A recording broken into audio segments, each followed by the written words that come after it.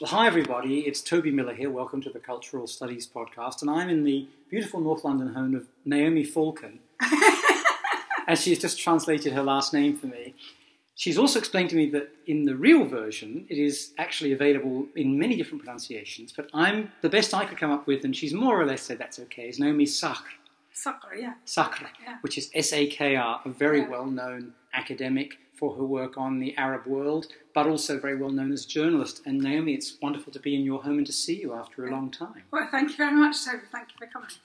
So, we just had a fascinating conversation about this pronunciation of your last name. And I'd love if you could explain some of the differences you were just going through in different parts of the Arab world as to how that would be said. Okay, well, there's there's multiple types of Arabic, but there's written Arabic and there's spoken Arabic.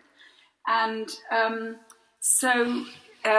the thing about the way you write the name in Arabic is that none of the letters are really equivalent in English. So it is almost impossible for an English person to envisage how it should sound.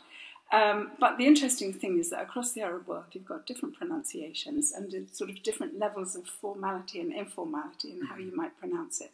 So in Egypt, the qaf sound has got a glottal stop. You don't hear the qaf.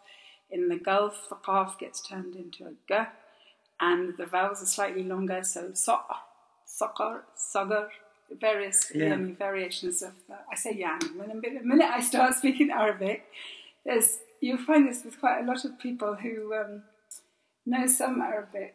You know, when we say and r in English, the equivalent in Arabic is yani. Yani, that c'est-à-dire in French, you know. So it's like a very useful sort of thing that gives you time to think. And I find I'm saying it when I'm speaking to people who have no clue what does yani means. Well, it's in Spanish they have a couple of things like that. One is o sea, which is the same as c'est-à-dire. The other one is im. Oh, I didn't know. Which Argentines do, which is a lot like Oh. So im is, again, this aide-memoire. Yeah. When you're afraid at some level of silence, but you don't really know what you want to say. So up comes im. Im. Oh, right. I should know that. It's a good one. Okay, so, im is a meme.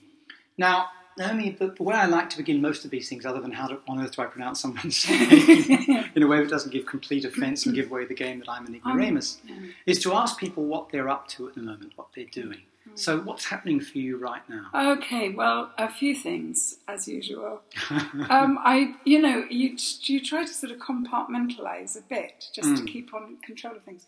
The biggest commitment is the project that I'm principal investigator for about children's TV in the Arab world. And we say TV, but not linear TV, like screen content, okay?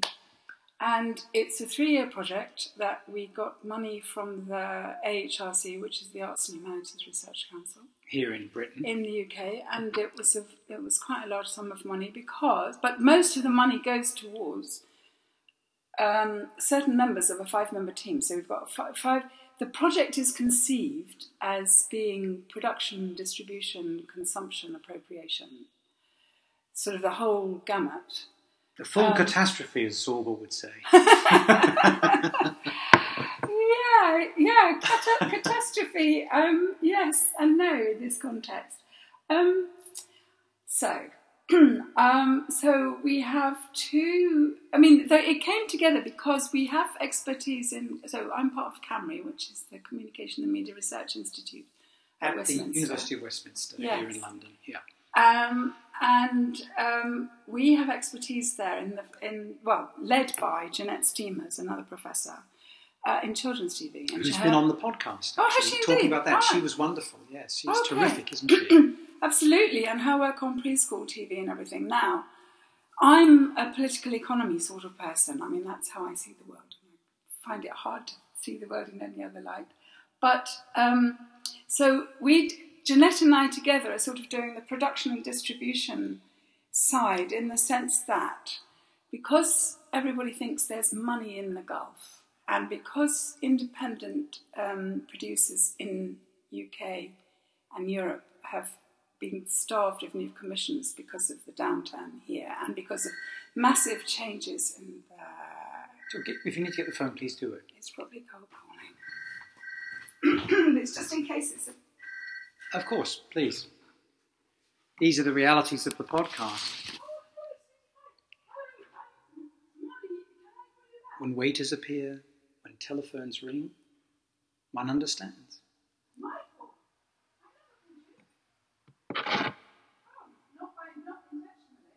It's a stormy August day here in North London as we talk about the full catastrophe of the production, reception, distribution and so on of children's television. So, back live. Sorry. No, not at all, that's fine. It's just that... it's nice to hear a proper telephone ring. Yes, because it's just because I have 4 children and one of them is a very...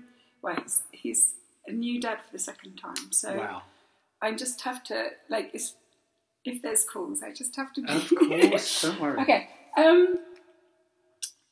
So because there is an involvement of UK and other independent producers from outside the Arab world doing work with producers inside, so Jeanette's got sort of good contacts and information and she's following that side.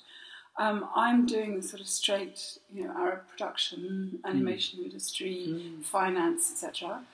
And then we have a 2-member team looking at the audiences and doing ethnographic work with kids. And so we chose 3 countries, UK, so the Arab community here in London. And originally we were going to do Lebanon and Morocco.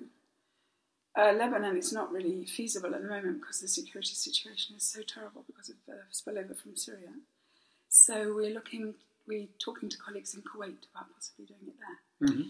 And the ethnographic work in Morocco has already started and will continue after the end of Ramadan, which is next after, sort of from the middle of next week onwards. And so that's Tariq Sabri, another Westminster colleague, who's a cultural studies person, who's well known in that field, and a postdoc, a lovely postdoc, Nasreen Mansour, who's working with him on that front.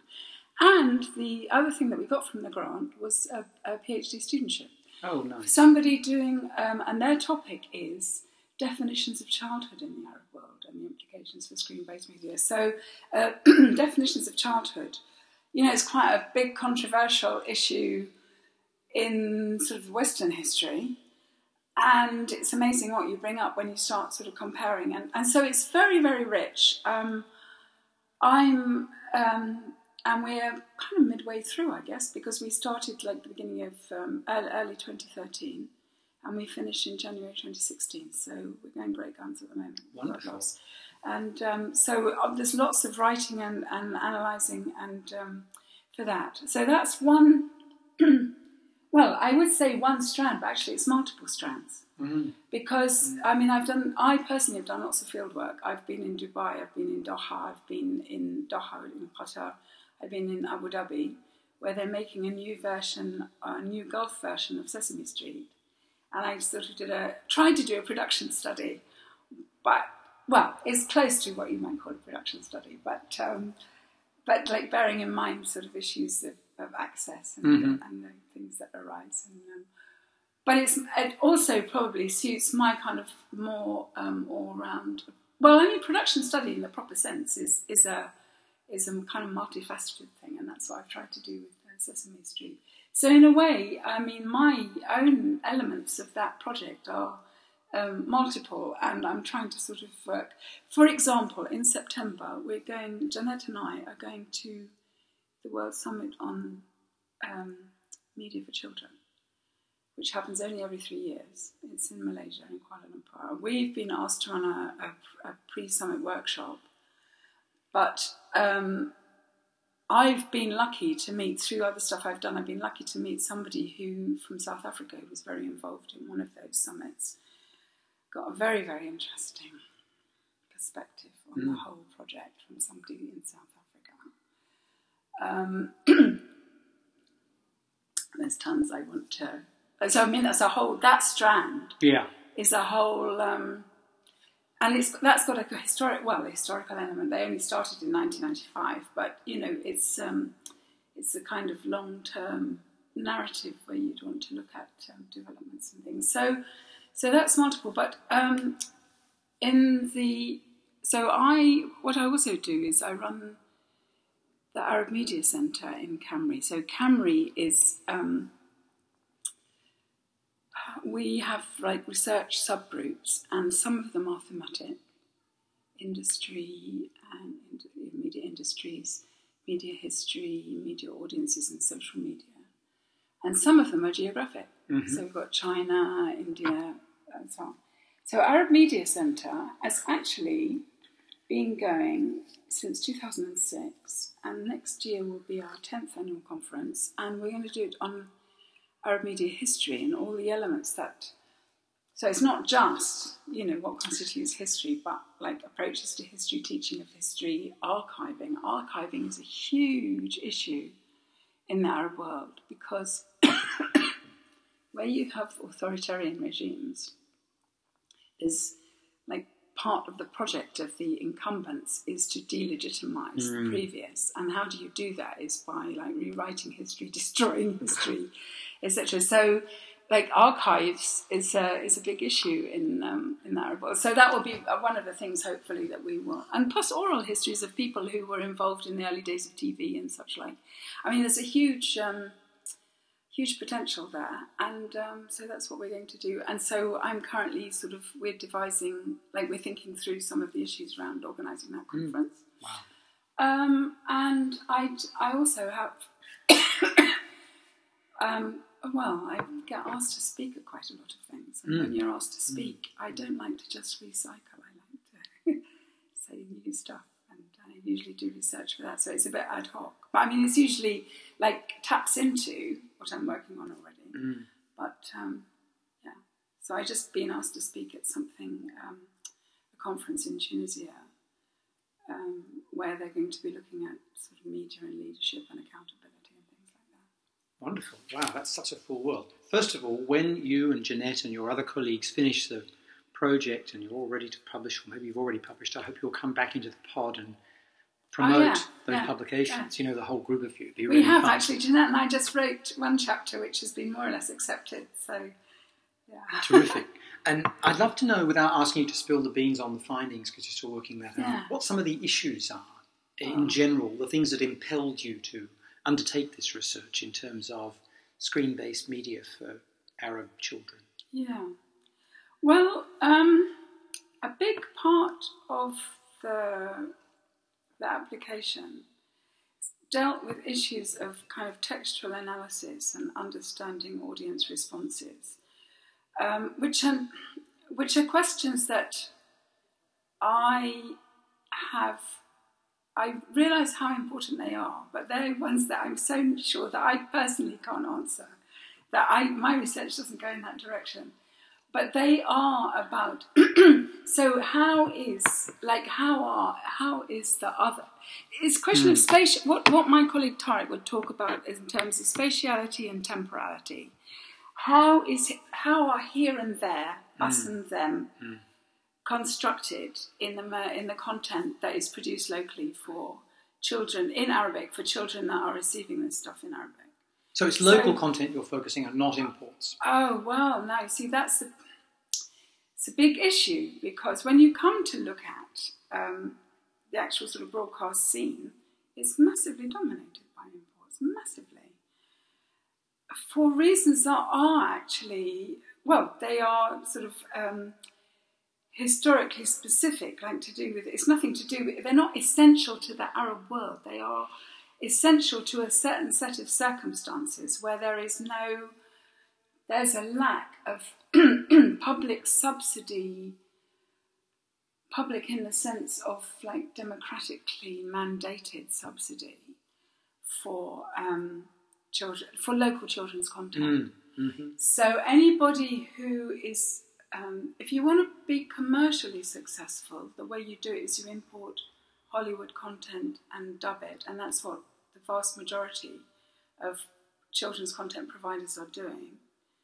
So you get SpongeBob SquarePants, etc. in Arabic, and some channels do like a modicum of local stuff. But I mean, even NBC3, which does one of the main children's providers. It's a private channel. It's owned by a Saudi, close to the ruling family. they like one of their flagship shows, which was like locally produced, was not locally produced, yes, in Arabic for Arab children, but not in Arab countries. So they did it in America or South Africa, I think. They went all around Malaysia. They went all over the place, but they didn't do it in Arab countries. So, local is... so local production, there's all sorts of deterrence obstacles, and there are the creativity that exists. I mean, it's there, just like everywhere else. But you've got to piece it all together. You've got to create a pipeline. And investors invest in like animation equipment and studios, etc. But there is not the kind of nurturing of or recognition or validation of things like storytelling, and just there's a kind of heavy emphasis on didacticism and not so much on just like stories for stories' sake. Right. Well, we get that with children's TV in many instances, don't we? There's Yeah. often a sense of entertainment being too close to commercialism and this pedagogic imperative that impels a lot of what's done, and often is the reason why governments make special provision, for that matter, for children's television. Don't Yes, they, but that's a bit. It tends to be modified a bit, or mitigated is the word I want, by the kind of public service ethic, whereby like it's a question of what works, right? And being too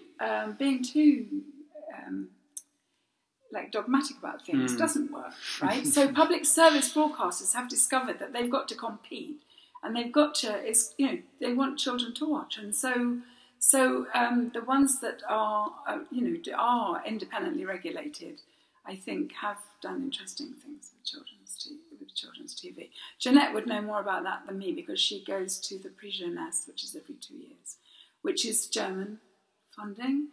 And I think in the German public service system, again, there's a lot of research. I mean, there is publicly funded research about, children's TV, and probably less of this kind of, teachery sort of approach. But but I'm just reporting here what I hear from gifted animators in the region who are very conscious that there's lots of good stories to be told from the region, by the region, which would be interesting to the rest of the world as well, And so it's not just a question of making something that is like a good Palestinian story or a good, Emirati story, and making it for those children. If it's interesting to children, it's going to be interesting to children, as somebody said, in Chicago, Amsterdam, or wherever. And this is the thing that is, when I gave a lecture in Morocco, just like last month, the month before, was it June? I can't remember. Anyway,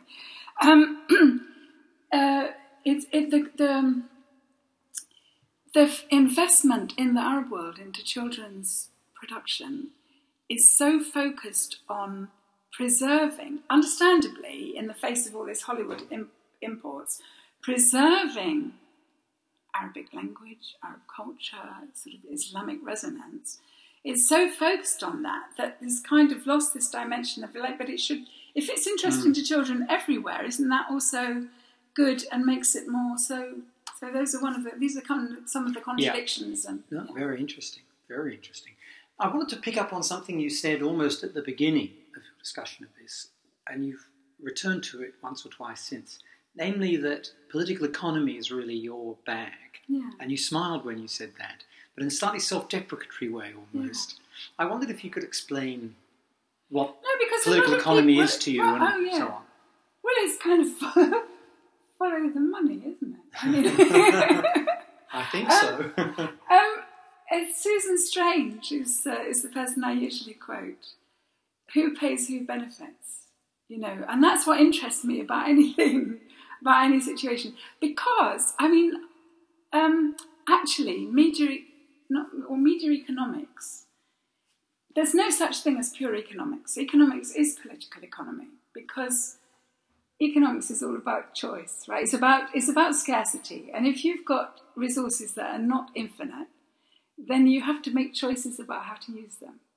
And choice is a political thing because who's got the power to make the choices? So you cannot have economics without political economy. I mean, it's a fiction to think, econometrics and all this stuff. I mean,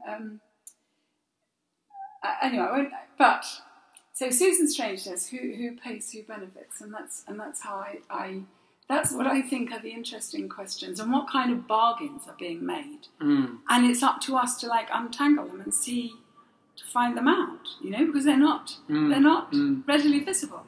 And the thing I was going to say is that I didn't see myself as an economist. Well, I'm not an economist, but economics was not number one. My first degree is in English, and it was called English Language and Literature. Okay, and I went from there actually I went to Egypt and taught in Egypt, taught English. That was horrific. To young kids. They were kids of so we're talking about this a long time ago, early 70s. And so still kind of, just NASA had only recently died. So it's before the 73 war? Yes, we came back to the UK before the October War, but after the 67 war. Yeah. And there was a kind of class of kids of nouveau riche, the army officer class that had kind of come to the fore. NASA people. Yes, and this is NASA, who was the sort of foundational figure mythically of Egypt as a quasi-secular state. Well, it wasn't. I mean, it wasn't non-secular before. It was a monarchy before, and then the monarchy was. There was no kind of religious element to the monarchy. It's not like Morocco, but as a republic. Yes, as a republic. As a quasi-secular republic. Yes. Massive figure in a sense, the non-aligned movement. Absolutely, and yes, I mean, and in sort of furthering the cause of of workers and the underprivileged and workers and farmers, peasant farmers, and part of that sort of post-war independence movement of but I mean, they kind of didn't have any sort of blueprint. They were making it up as they went along. Anyway, that officer class, I was teaching their kids, and that was not a very inspiring experience. Plus, I'm not a good teacher for kids of that age, I'm sure. Certainly not at the age I was then. So I was there for a year, and then that's when I decided I wanted to do an area studies degree. So I came back to SOAS with my husband. And, this is the School of Oriental and African Studies. Yes, and they had this area studies degree they called it the Near and Middle East. So near to what? I mean, Yes, these are wonderful terms, aren't they? And sorry, your husband came back with you. Yes, and he was because he wasn't coming back because he's Egyptian, so he was leaving Egypt, coming to the UK to do. He'd been doing a linguistics degree at American University of Cairo. And he was trying to juggle that with working in Alexandria. So doing Alex Cairo twice a week is not easy. So he came and finished it off, came to Birkbeck and finished his master's degree here in linguistics. Yeah. Right. Wow. So it was area studies what got you interested in political economy? No.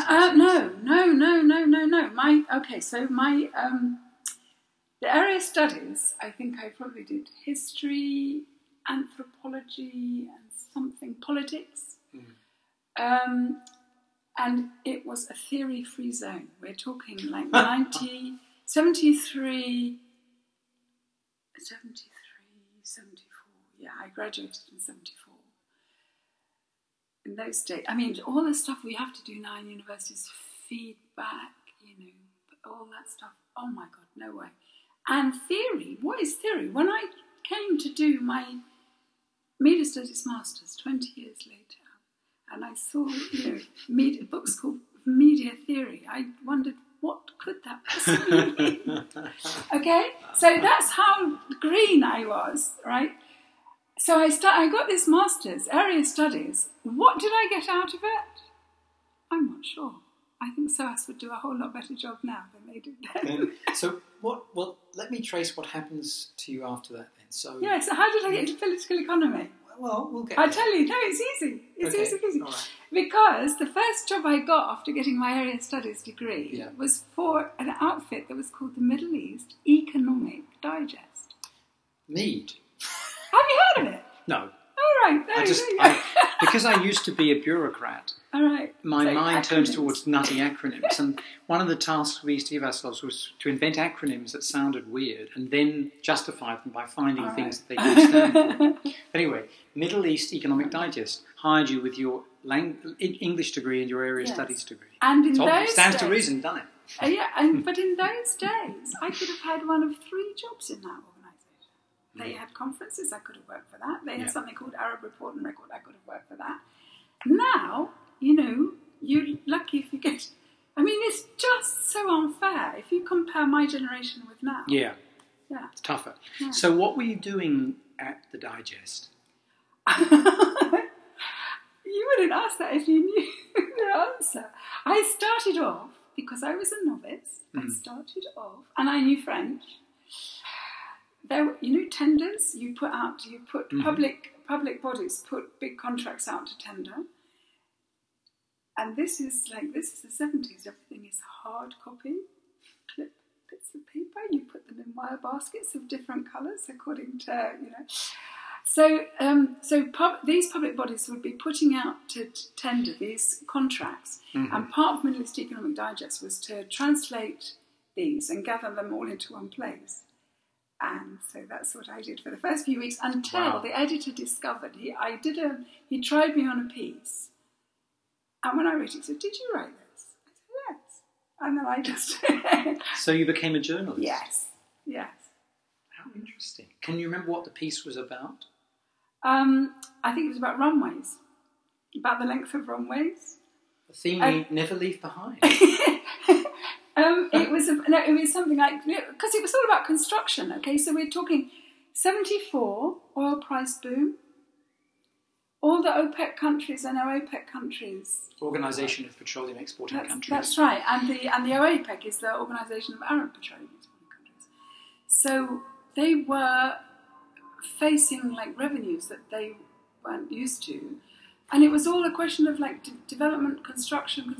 So this was something to do with building airport, something to do with length of runways. And I'd actually bothered, we used to mostly write from clippings, but I bothered to phone up a guy and try to understand why did you need a particular length of runway. Some dare call it journalism. Some dare call it research. Yes, but it's just the lowly people. We were only a very small team working in one room in Chancery Lane with a gas fire. But the point is, you took on a job as a dog's body, as the old saying used to go, and then you showed some initiative. And those things still work often in organisations if they're not too large. Yes, but getting into them in the first place is tough. I know, it's weird though, because you know yourself, right? But then it makes you think, well, how do other people see you? So other people there, it was slightly macho, perhaps. Was it? That's a term one uses in hindsight, but at the time you don't think of it like that. Actually, I remember being told when I was interviewed for the job, we don't usually hire married women. No, of course not. Because they have children. They've got other things on their minds. Yes, but they tend to have children, and that's really inconvenient when you're a small business. But this is the 70s, right? We're talking, this is a long time ago. People probably still think 30 it. 30 years ago. They probably still think it. They may not say it. Yes. Yeah, that's they're not allowed worry, to. Isn't it? They're not allowed to say it, but they might act on it. Yeah. Oh, for sure. Those attitudes, so now we have the language. At the time, you wouldn't necessarily have had, the vocabulary wouldn't have come as easily to articulate. So now, with hindsight, you're making me think about this. The fact that I was newly graduated female in an environment of kind of pretty established, self, like comfortable with themselves men who'd been doing this, even though it was like, it's not a big operation, not big at all. And I knew that I'm perfectly competent, but clearly they hadn't necessarily seen that. They don't see it until it's on paper. At least they saw it then, some wouldn't. Yeah. So there you are. How long are you at the Digest for? A couple of years, and then I went to another. Yeah, I became economics business. I think it was called business editor of a monthly magazine that was set up by a Tunisian publisher. He had a whole kind of publishing house in London, because London is the kind of centre of Arab publishing in the 70s and 80s, and. So this Tunisian had a number of publications. One of them was a monthly called The Middle East, which I think still exists. And I was there for a couple of years as a business editor, which was good because I had sort of autonomy in commissioning and in deciding what the priorities and the leads and that kind of were these publications in English or Arabic or French? Yeah. Who was the audience? I suppose it's only because of the oil boom that the assumption was that, if you want to make some money in the countries that are raking in the oil revenues, you need to know about them. So that the Middle East was had political, cultural, economic side. Yeah, fascinating. And after that? All those 4 years of being a business editor? I went to something that was called Arabia, the Islamic World Review, set up by a Saudi. And I was wooed away from the Middle East. I was ready for a change. And it was mostly Westerners. The team was Westerners, and they had some people who were top in their field. Wazir Sardar, you might have heard of him. He's quite prominent he writes for mainstream Western publications, trying to make people because he's Pakistani and he understands. He writes about Muslim world, but anyway, he was part of that team, and so I was there, but it was quite short lived because then it got taken over by. Editorially by people whose, I can't to this day say, because I didn't really find out particularly who, but it was like a Muslim Brotherhood sort of a takeover, and then that's when I left. So it became ideologically not pluralist. Unsavoury. Yes. Well, unsavoury in the sense that, journalism is journalism. You don't, okay, if you're writing,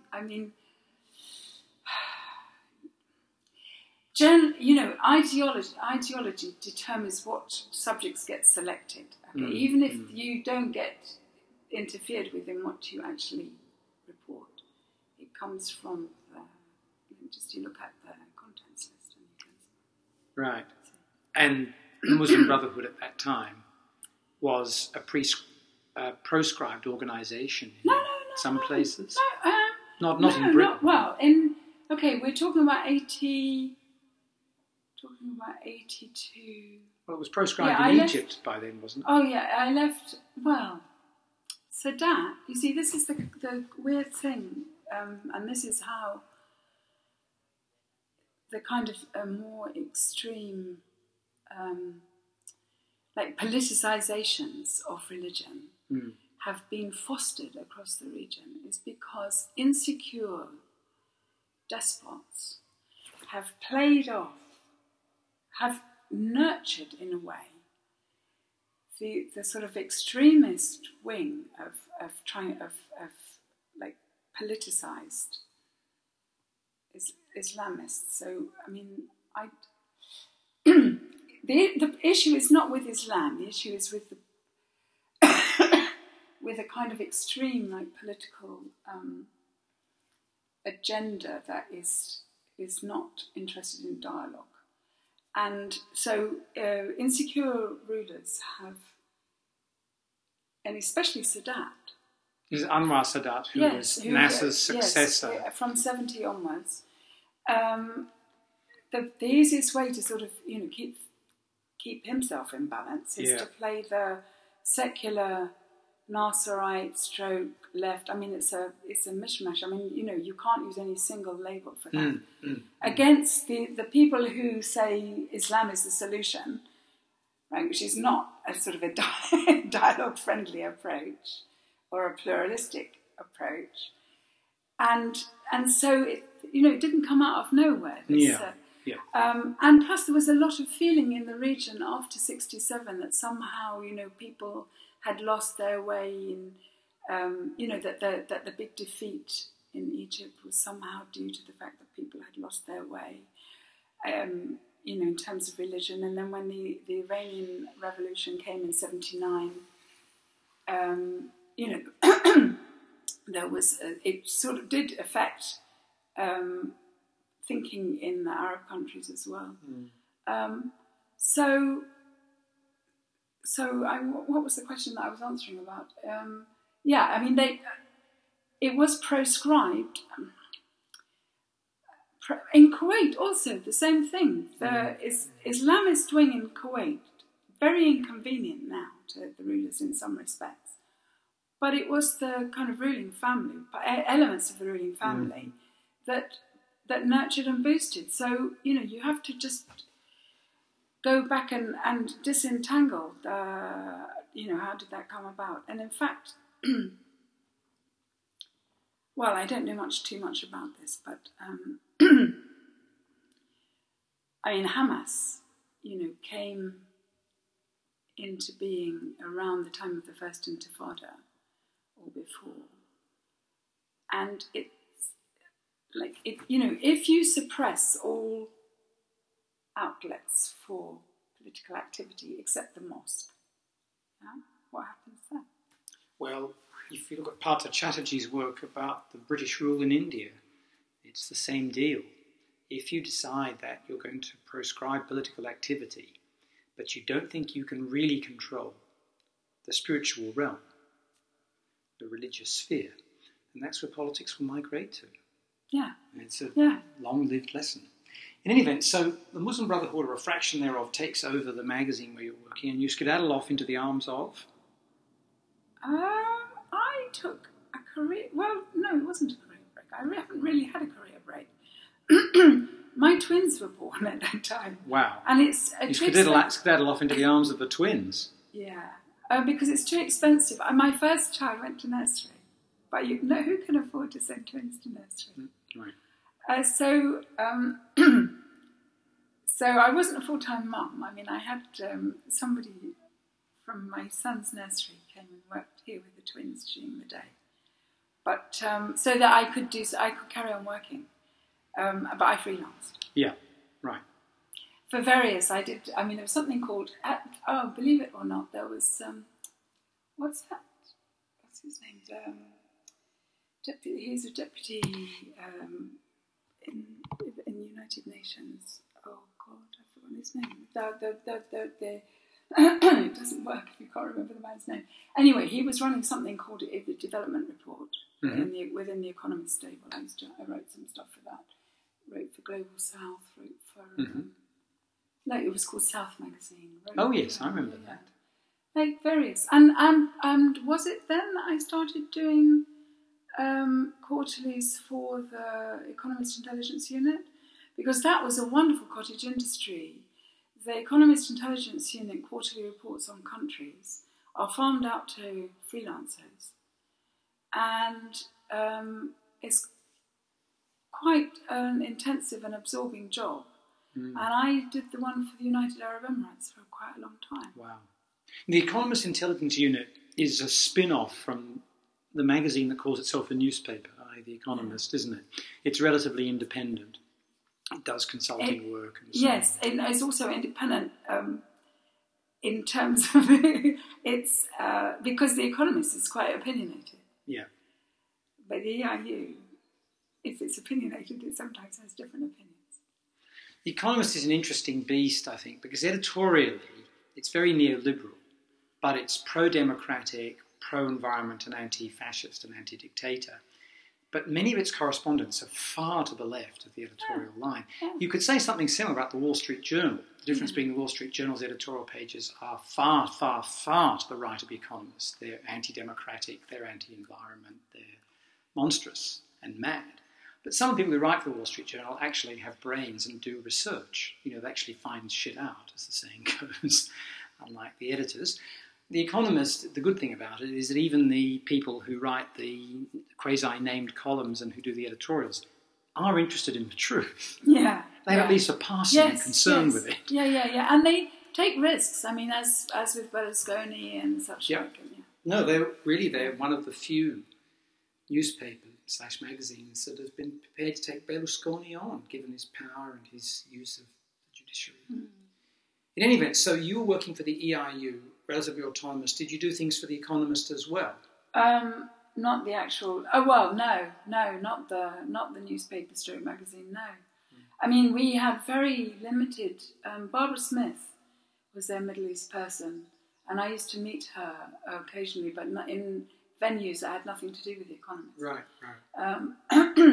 And Max Rodenbeck in Cairo. Mm-hmm. I met him, but again through nothing whatever to do with The Economist. Yeah. So at this time you were part of what we now call a precariat. For 3 years. But then I was hired by them, the EIU, as Middle East editor after like 3 years in the precariat. But it was like precariat. Yeah, that's a good term. I mean, it didn't feel precarious. Well, we didn't have that language in those days, and of course you in a sense were taking a break. But in any event, you move into full-time work then again. Yeah, in 85. Yeah, when the twins were 3. Wow. And they started at 3 you can start school. Well, you can start nursery. Push them off the plank. Oh, come on! No, it's good. No, you're getting the wrong end of the stick. See, what's in my head? I'm not explaining it again. No, I mean, little children like being around other children. They sure do. Yeah. Absolutely. No, I think that's entirely appropriate. So, by now, you've been a journalist almost accidentally for a decade, haven't you? Yeah, from 74 to 85. Oh goodness, yes.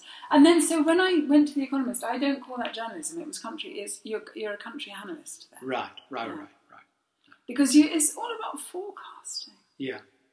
Will there be stability? Will there not? What will happen with commodity prices? Exactly. And the thing that I do respect about the EIU is this kind of centralised forecast. There is consistency. Mm-hmm. So you have a centralised forecast of what happens to the world economy. Mm-hmm. And insofar as that, well, obviously the oil price forecast is an iterative, kind of dynamic process. Yeah. Knowing what's going to happen in Saudi. It doesn't matter now because of shale, but in those days,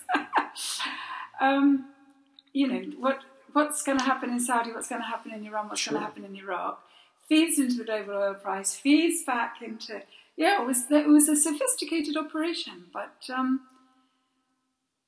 and of course, it's only probabilities. You can only forecast with probabilities. And that's what investment is in part based on. Yeah.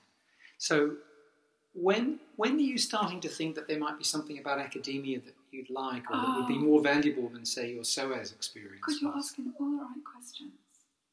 That probably means they're the wrong ones. No, because I never get a chance to talk about this. Right. Unless it comes up in like dinner conversations and I think, I'm getting so boring. I better stop talking about it. Myself. People start to say, is that the time? There's a storm coming. No, it is. I mean, it is the 1990... okay. So this Iran-Iraq war goes on from 1980 to 1988. And then 1990, Iraq invades Kuwait in August. And I'm at the EIU. And the Arab world splits completely over whose side are they on. And I think, listen, I have got no patience with this. none of it makes any sense.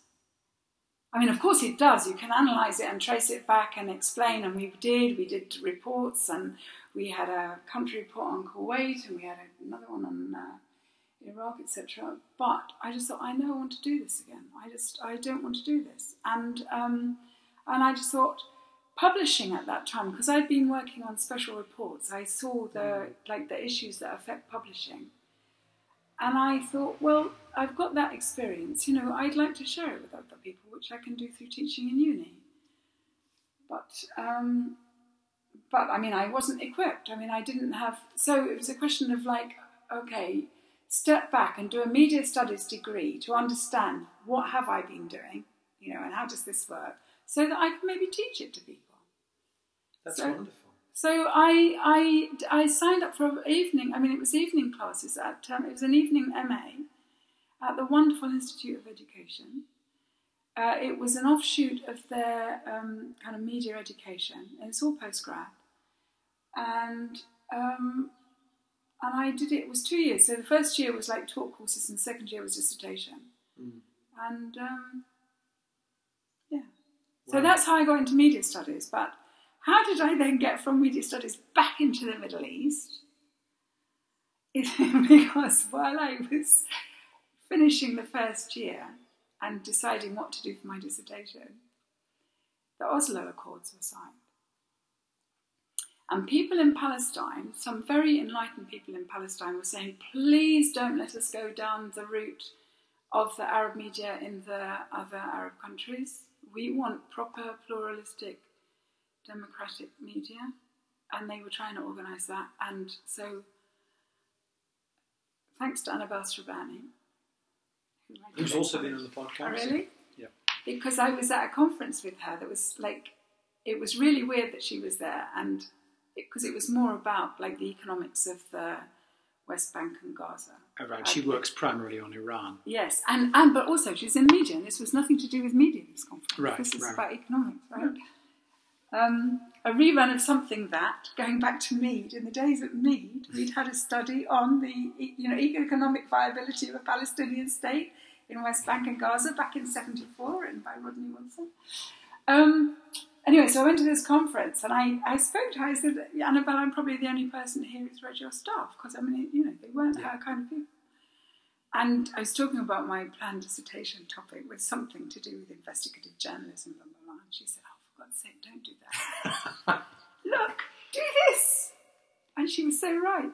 Work on the Arab world. Work on Palestine, because not that either she or I were convinced by the Oslo Accords or any of that, but just that suddenly there was a rupture. There was a change in it was a sort of game-changing.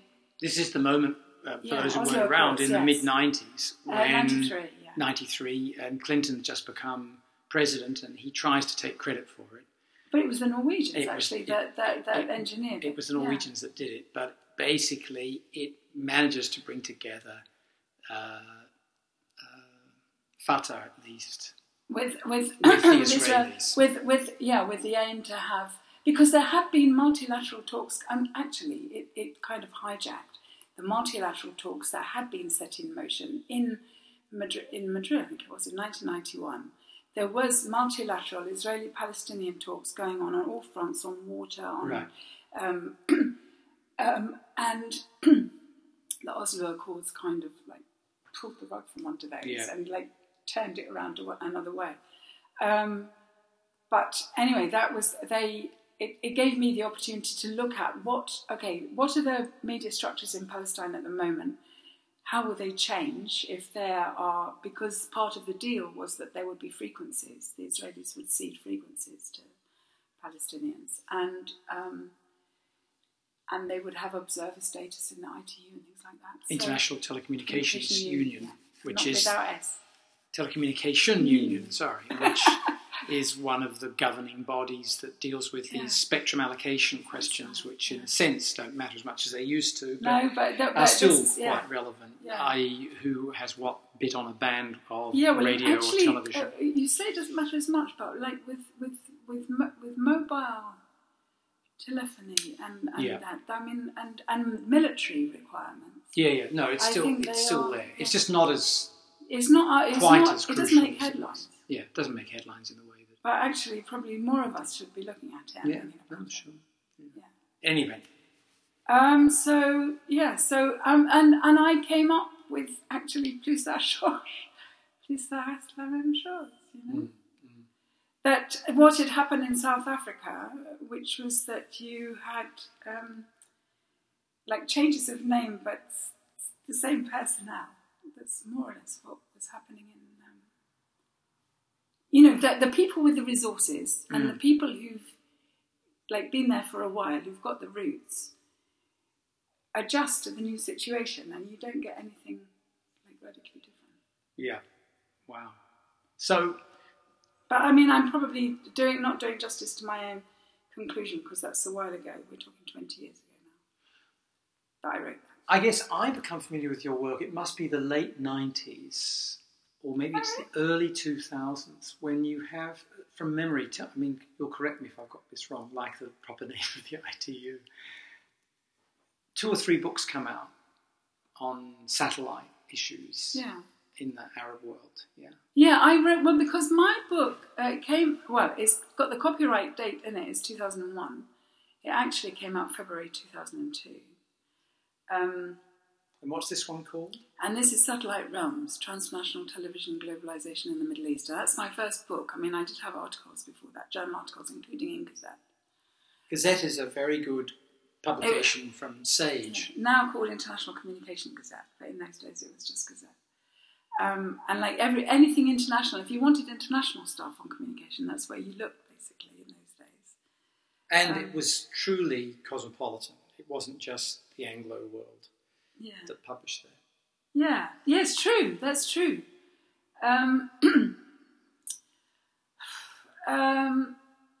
So the book came out, but the reason it was able to come out at that stage. Okay, so Al Jazeera, everybody suddenly gets fixated on Al Jazeera. Al Jazeera started in 96, but it didn't really get into consciousness of, the wider world until 98, when they changed their band. Like they were on Q band, and they changed to C band, which meant more people could receive them. So 98, and plus there's Desert Fox operations that are happening in Iraq, I guess, and Al Jazeera is covering them, so providing like information to Arab audiences that they're not getting from elsewhere.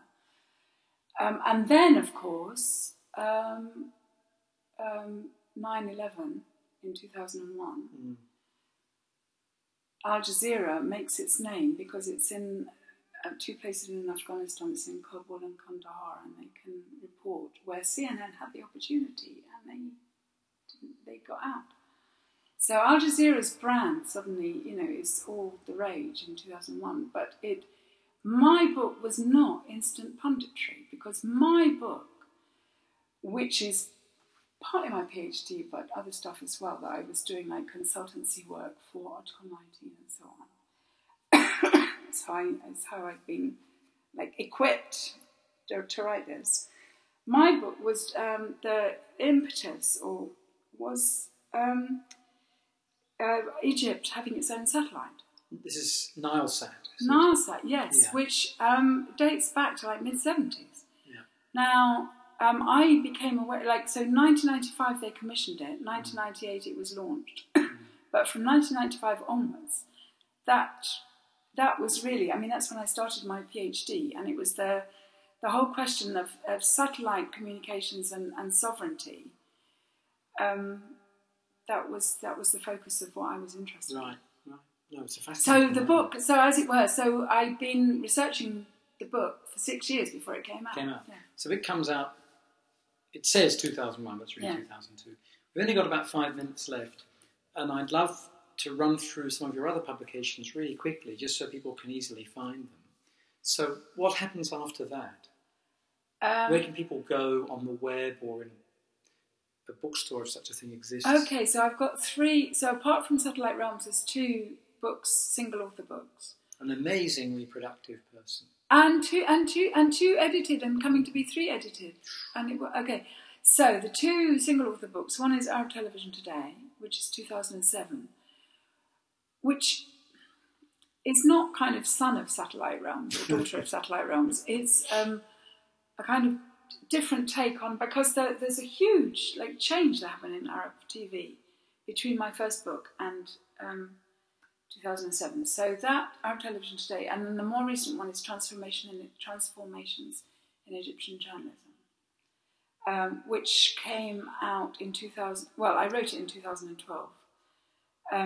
The aim being to say that everybody thinks history starts at the moment of the Arab uprisings, but actually, kind of let's look at what was happening to journalism the decade before, and that's where I sort of come into that book. And it's that's the book I don't know. So that's it's Taurus again, but with Reuters Institute for Study of Journalism. So this is IB Taurus, the publisher, and the Reuters Institute for Study of Journalism is in Oxford, yeah. And they commissioned it. Oh, wonderful! And it's a short book. It's that's the reason I took it on, and it's quite sort of single focus. Right. And then the 2 edited books. One is what I call the women book. We've all got to have one, dear. No, but it was the first, and it got reprinted a couple of times, I think. Right. So clearly, people wanted it in some way. So it's an edited collection of people writing about issues around women's self-expression in the Middle East. So women filmmakers, women's use of the internet, this kind of stuff. Women war reporters. And then the second book, edited book, came out of a series that we did in Camry, which the acronym we've already mentioned. Yeah. The predecessor of the Arab Media Centre was 2 years' worth of ESRC, Economic and Social Research Council funded seminars, which we gathered, the work that came out of it, we gathered in a book called Arab Media and Political Renewal.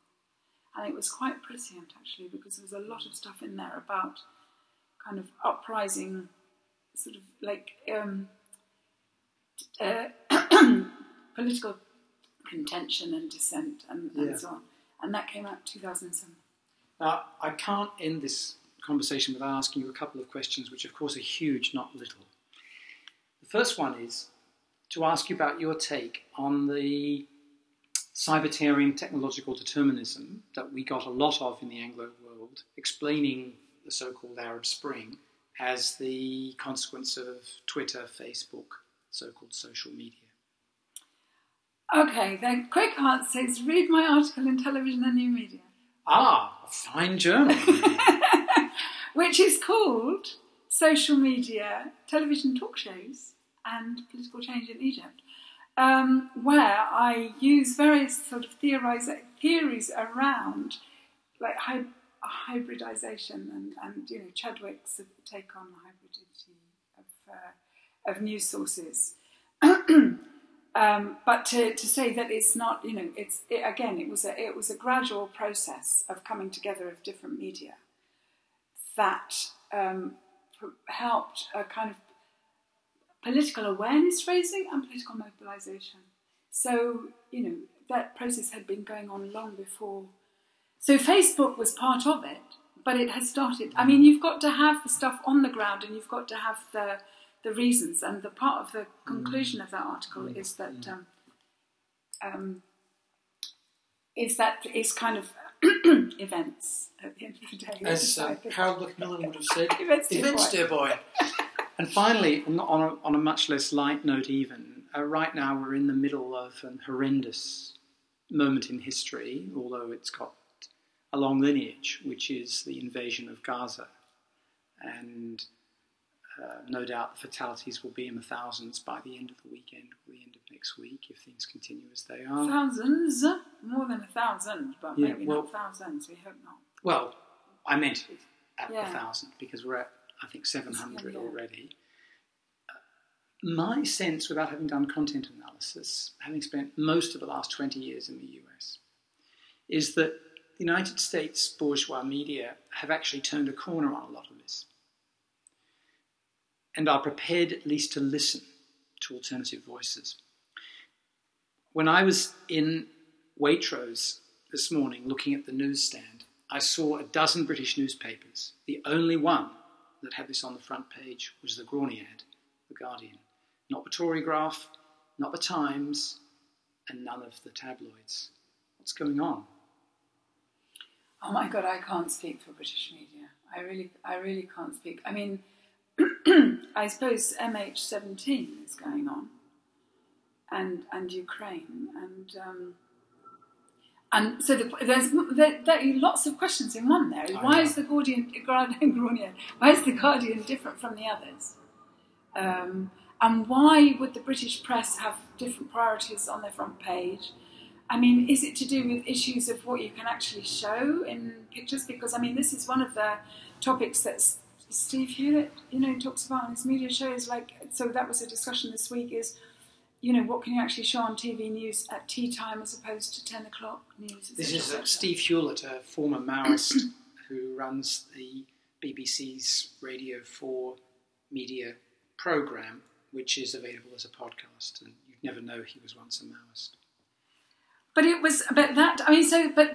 answer to the question of why would one paper have it on the front page and others not? I mean, I do believe I don't believe in conspiracy. I do believe there might be different reasons for each particular publication. Mm-hmm. That contingency, Michael Schudson is very good on these, we need to unpack it all and think of the different levels and layers at which this happens. I don't like to think of it in terms of conspiracy because I don't think it's helpful. Mm-hmm. And I think the public mindset obviously is influenced by who gets to speak the most, and who gets to speak the most is who articulates their position in the most, as it were, in the way that is most palatable to Western media consumers. And so what else to say? That's a great answer as we see the latest chapter unfurl in another human tragedy. Yeah, and it's been an incredible privilege, Naomi, to learn so much from you today. I really appreciate it. I just feel I've spoken too much about myself. That is what it's meant to be about. Okay. It's not events, dear boys. Anyway, thanks again. And as I said, I'm really hopeful that you and your collaborators, your team, will come into the pod maybe all together. It might be fun. We could do a couple of sessions even to talk about your findings. Absolutely. To get Tarek on the stream to do that would be wonderful. Yeah, great. Absolutely. Okay, many thanks.